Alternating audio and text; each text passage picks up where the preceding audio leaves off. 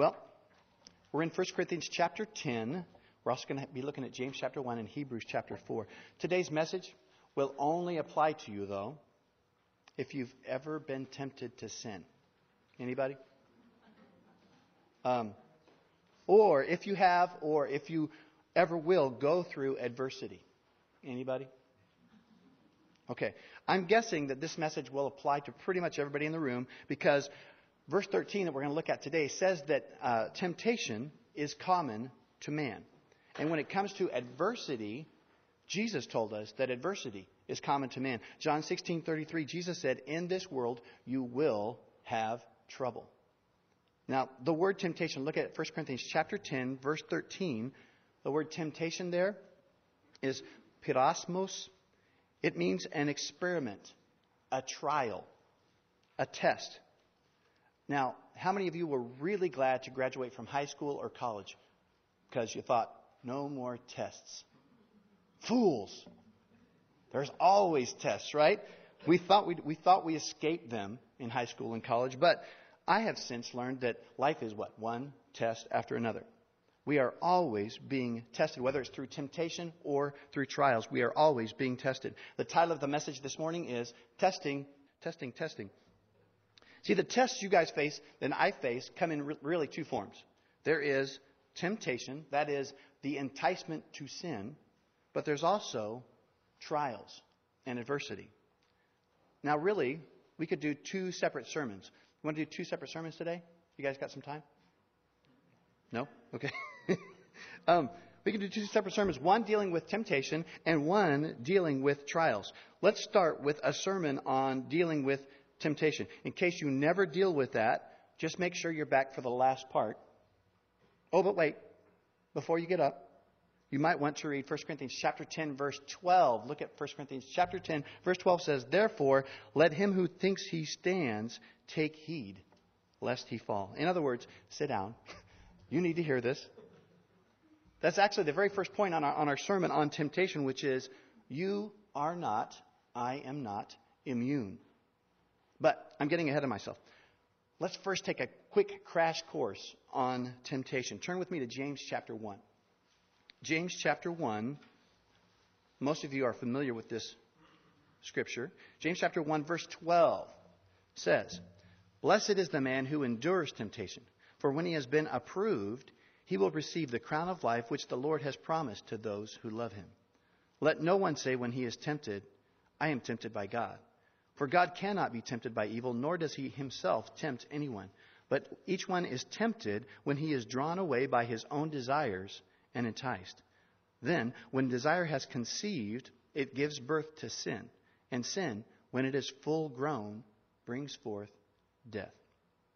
There's a whole bunch of things we can learn really quickly. I'm going to try not to spend too much time here, but one thing you can learn right away is that temptation itself is not a sin. Temptation itself is not a sin unless you allow yourself to be drawn away by it. If you do, if you let yourself be drawn away, verse 14 and 15 say that the natural progression is temptation leads to sin, and sin, when it is full grown, brings forth death. Ask any sin what he wants to be when he grows up, and he will tell you a professional killer. Sin, when it is full grown, brings forth death. And another thing quickly we notice here, God is never the source of temptation, the enticing to sin. God is never the source. He's never the author. He's never the administrator of your temptation. But God will allow you to be tested. Look at verse 12 again of 1 Corinthians of James. James chapter 1, verse 12 says, "Blessed is the man who endures temptation, for when he has been approved, he will receive the crown of life which the Lord has promised to those who love him." The word approved there, how many people were here last week and were actually in the service? Probably most of you were serving, because that's the way it is around here. If you were here last week, you may remember the word dokimos. It means approved. It's that word in verse 12. For when he has been approved. Do you remember where you saw it? Turn with me now back to 1 Corinthians chapter 10, but then keep going.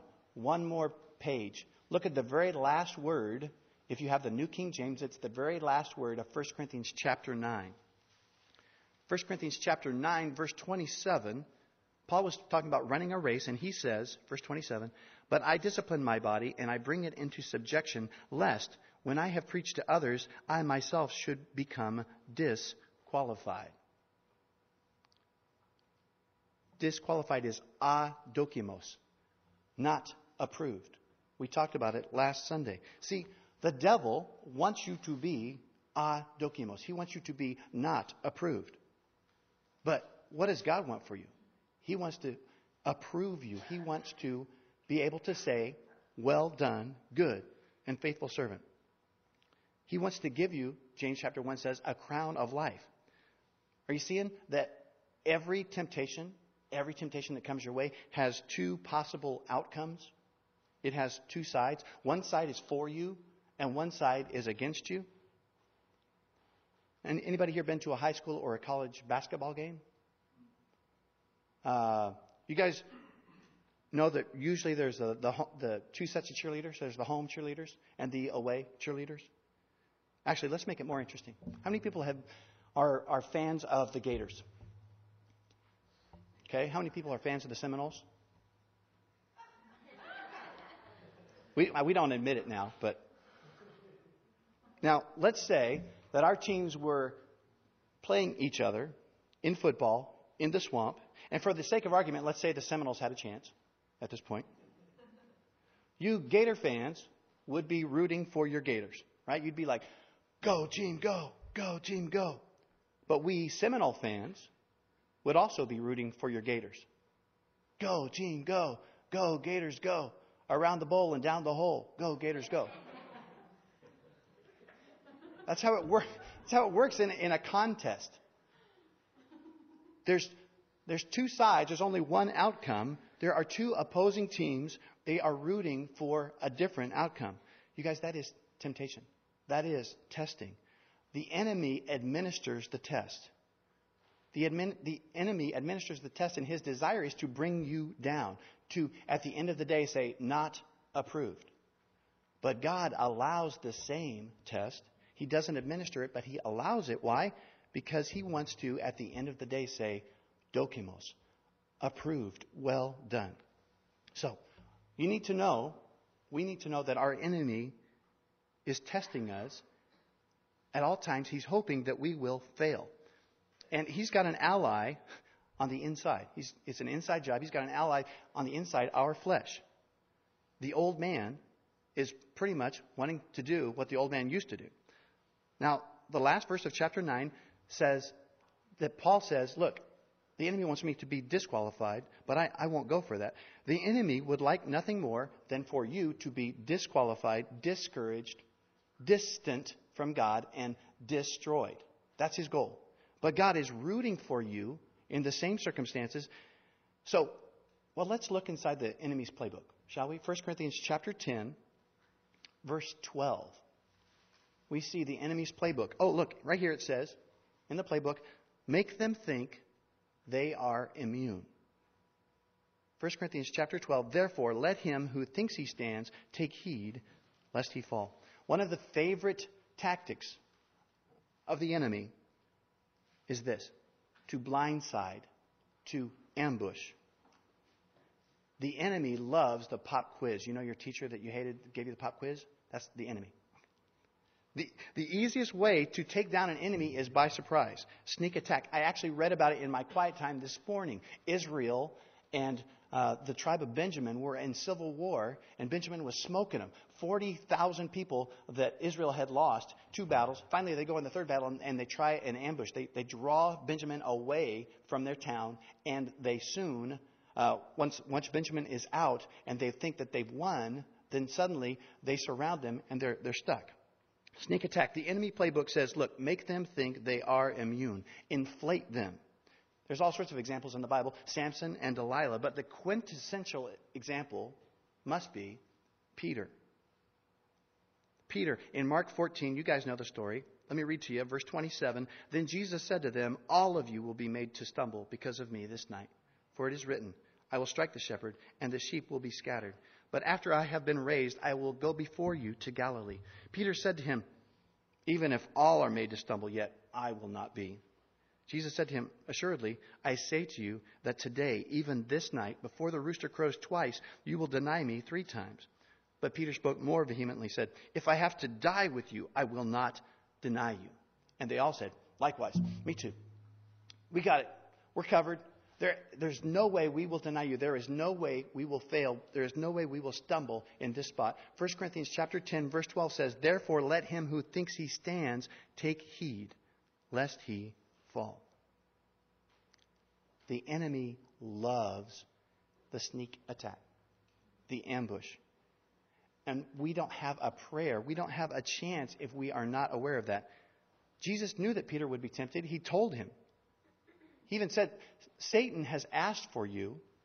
Satan wants to administer the temptation. Satan has asked for you that he might sift you like wheat. But Jesus said, "But in the end, Peter, God has it worked out."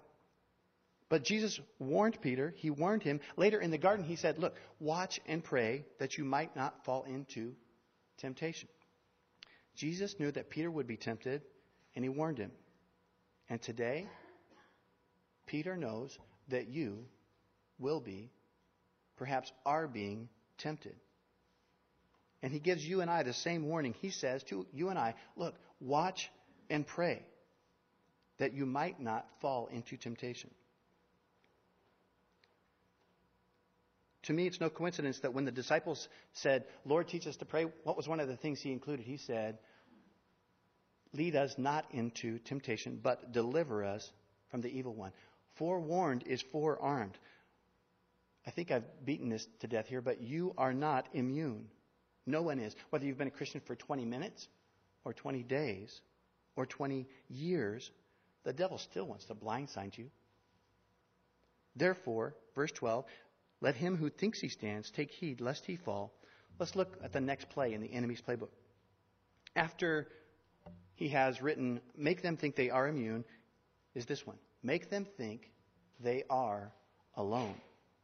After he inflates you, once he's got you almost trapped, once he's got you close to trapped, he wants to make you think that you are alone.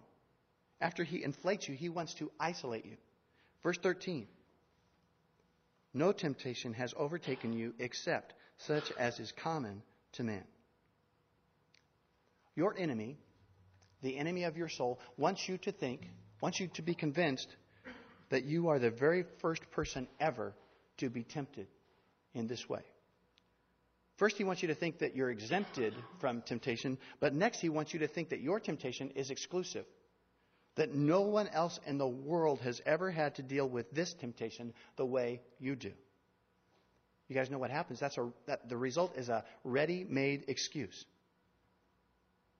Look, I know adultery is wrong. I know fornication is wrong, but you haven't seen this girl. No one in the world has been tempted like this. Or, look, no one in the world has ever had to face what I face. My situation is unique. I know I shouldn't do it, but I'm so lonely. No one has ever been this lonely before. I know I shouldn't think this way or say these things, but I'm crazy. I mean, I truly am. I'm really messed up in the head. No one has ever been this loony before.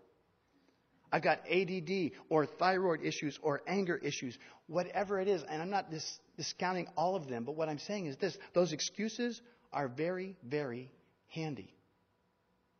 And in most cases, I think they're so handy because the enemy has handed them to you. He wants you to think, wants you to be convinced that what you are going through, no one else has ever gone through before. So he says, go ahead, indulge it, excuse it. But don't you see what he's doing? He wants to isolate you. If no one has ever been through this before, then therefore no one's ever beat this. So you're alone. You are alone in this temptation. The Bible says that your enemy, my enemy, roams about, seeking whom he may devour, as a lion. Now, a lion, like any good beast of prey, will first identify his target, look for someone maybe who thinks that they're immune, and then he'll begin to isolate. He will cut them off from the rest of the fold. Say, no, you're different. You're alone in this. Then your excuse, if you indulge it, becomes your death warrant. And you begin to think this way. Nobody understands. Nobody has ever beaten this. Nobody's ever gone through this. That is a lie. Verse 13 again. No temptation has ever taken you except such as is common to man. You realize what that means? That means that whatever your temptation is, there are others, probably many others, who can relate. Do me a quick experiment. Turn to the person next to you. Look at the person next to you. You see them? Here's a secret. They are just as messed up as you are.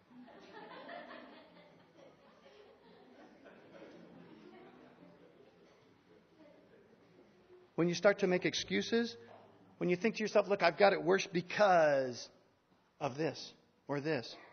When you start to make excuses, you and the lion are taking a walk. You're taking a walk away from the fold. How much better is it for that sheep who is weak, who knows he's weak, to turn to the others and say, look, I'm really weak. Will you circle the wagons? Will you surround me? Will you surround me with prayer? Will you pray for me so the lion won't prey on me? And what happens is, if there's one or two who are brave enough to actually do that, the sheep that pray with them, they go, actually, you know what? I struggle with that too. The enemy wants to inflate and he wants to isolate. But see, God is good. He's actually right here in verse 13, let us look into the playbook of the enemy, and it gets better. If you are facing temptation, and I'd be surprised if you weren't, you need to know this too. God is in your corner. And He's in control. Look at verse 13 again. No temptation has overtaken you except such as is common to man. But God is faithful, who will not allow you to be tempted beyond what you are able, but with the temptation will also make the way of escape, that you may be able to bear it. It says, but God is faithful. The word faithful there is the word pistos, and it means it's used of persons who show themselves faithful in the transaction of business, the execution of commands, or the discharge of official duties. In other words, one who can be relied upon. God can be relied upon. When you go through temptation, you need to know first that the enemy wants to inflate you, but then he wants to isolate you. And the last thing he wants you to know is that God is actually in your corner and He's in control. God is faithful. He can be relied upon. The Bible says when we are faithless, He is faithful. Now do the math. That actually leads to a very simple yet powerful principle. Let's see. If He is always faithful, and I'm nearly always faithless, I mean, if He can always be depended upon, and I can always be depended upon to fail, then whom should I let handle my temptations? Me? No. See, when the enemy wants to inflate my sense that I can handle it, when the enemy wants to isolate me and say, look, you can handle it on your own, the best move is to invite the living God who is faithful to fight for me. You guys know that Jesus said, I am the door. He says, I lay down my life for the sheep. Most of you probably know the surroundings of that story, but it goes like this. At night, the shepherd, he would round up his sheep, put them in a pen, and at the gate, the place of the opening, the shepherd himself would lay down so that no predators could get in to the pen. It was like he was saying, over my dead body. You will have to go through me, Jesus says, to get to these sheep.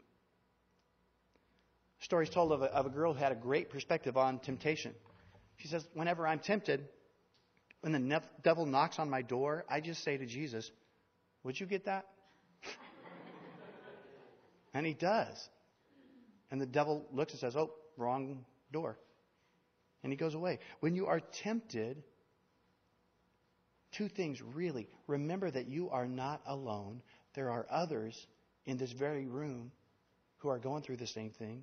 Maybe not the exact same situation, but a very similar circumstance.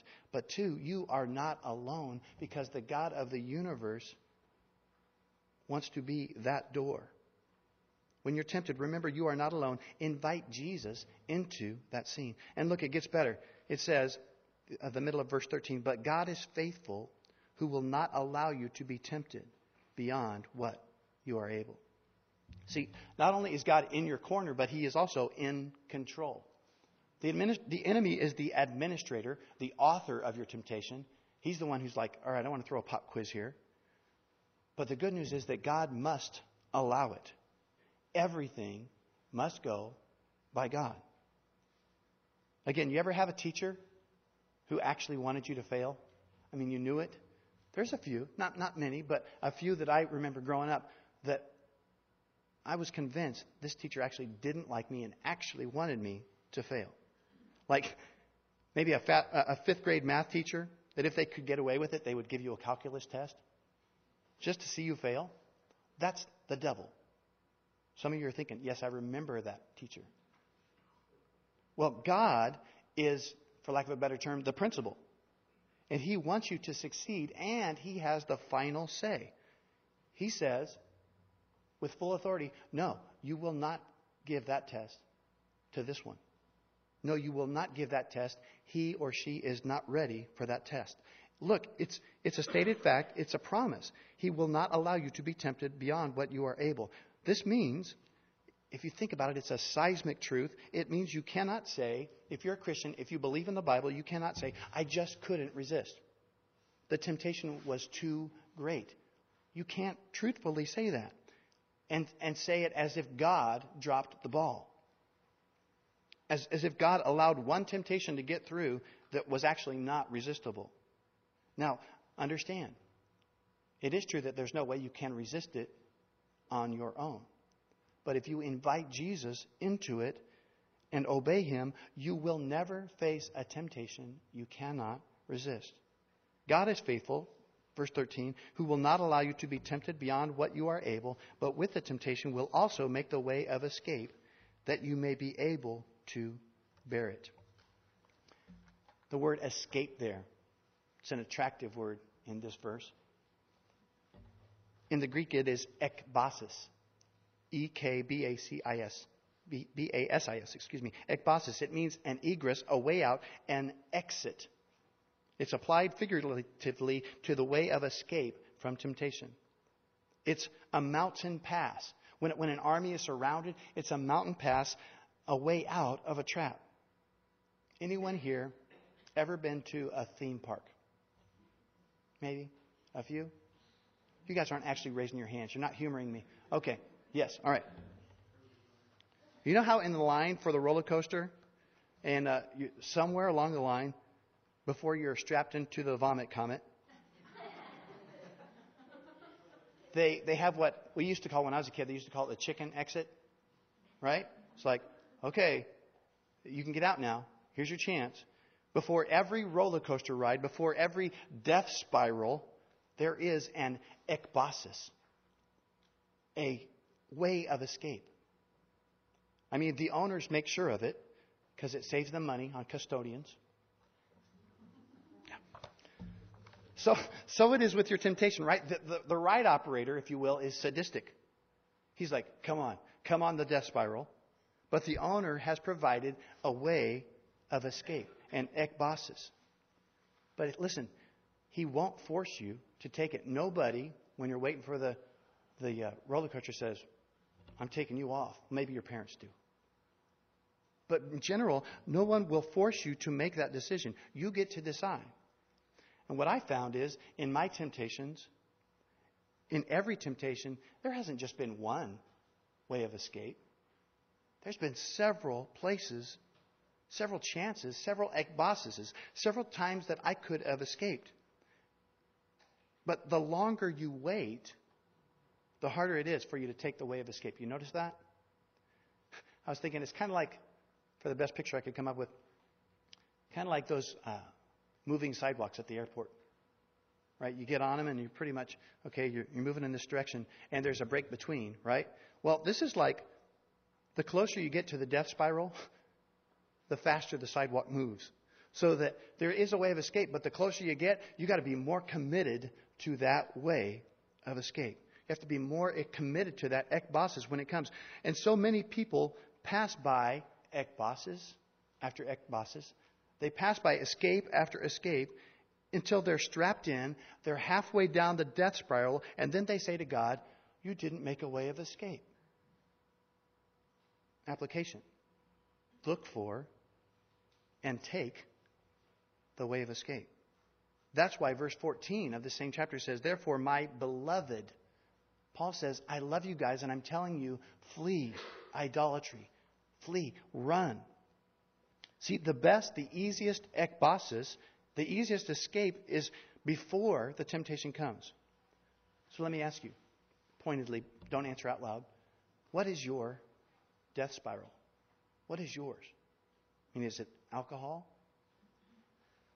Sexual sin? Anger? Whatever it is. If it's alcohol, confess it to someone today. This is your way of escape. Sexual sin, confess it to someone. Remove that source now. Anger, are you walking with Jesus from the moment you wake up? It could be that your ekbasis is the moment you wake up. Now, that's all about temptation. It's time for a second sermon. This should only be about twice as long as the first. Just kidding. The word temptation, perasmos, it means testing. An experiment, a testing. Now, some of you today are being tested in a completely different way. Adversity. Probably some of you have thought about the example of Job. The devil comes to God and says, yeah, of course he loves you. You do everything great for him. And God says, no. I believe in this guy. He says, I will allow you to do this so that he will be approved.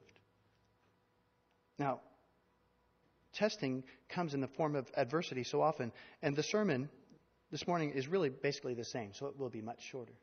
Maybe you have been blindsided. Maybe you've been ambushed by adversity. And you never saw it coming. The tactics of the enemy are still the same. He still wants to isolate you. He still wants you to think that no one has ever gone through what you're going through. He still wants you to think that no one understands, no one cares. Again, I would say to you, that is a lie. It's a lie from the pit. You need to know that you are not alone. Others have gone through similar pain, similar adversity. In a church even our size, there's someone in this church who's gone through something similar. And many people in this room are willing to pray for you and with you. And one in particular in this room can relate completely to you. His name is Jesus. Turn with me to Hebrews chapter 4. Hebrews chapter 4. Look with me at verse 14. Seeing then that we have a great high priest, that's Jesus, who has passed through the heavens, Jesus, the Son of God, let us hold fast our confession. For we do not have a high priest who cannot sympathize with our weaknesses, but was in all points tempted as we are, yet without sin. Let us therefore come boldly to the throne of grace, that we may obtain mercy and find grace to help in time of need. See, verse 13 says that God is faithful, who will not allow you to be tempted beyond what you are able. If you're going through adversity today, you need to be reminded that God knows exactly what you can take. But He is a strength coach. You know how strength coaches work. They never allow you to be strapped more than what you could take, but they take you right up to the edge. Right? He will allow you to be stretched, but He will not allow you to be broken. But with the temptation will also make the way of escape, that you may be able to bear it. It's funny that when you're talking about temptation, we pass up the way of escape so often. But when it comes to adversity, we're desperate for the way of escape. What we'd like in adversity comes an escape chute. Not a path, Lord, thank you. Just a chute. Just get me out of here as quick as possible. No. An ekbasis is a mountain pass. It's one that's not necessarily easily traversed, and it could be quite a journey. See, there is no promise of escape from physical trials. Matter of fact, the last time I checked, pretty much everyone's last trial ends in death.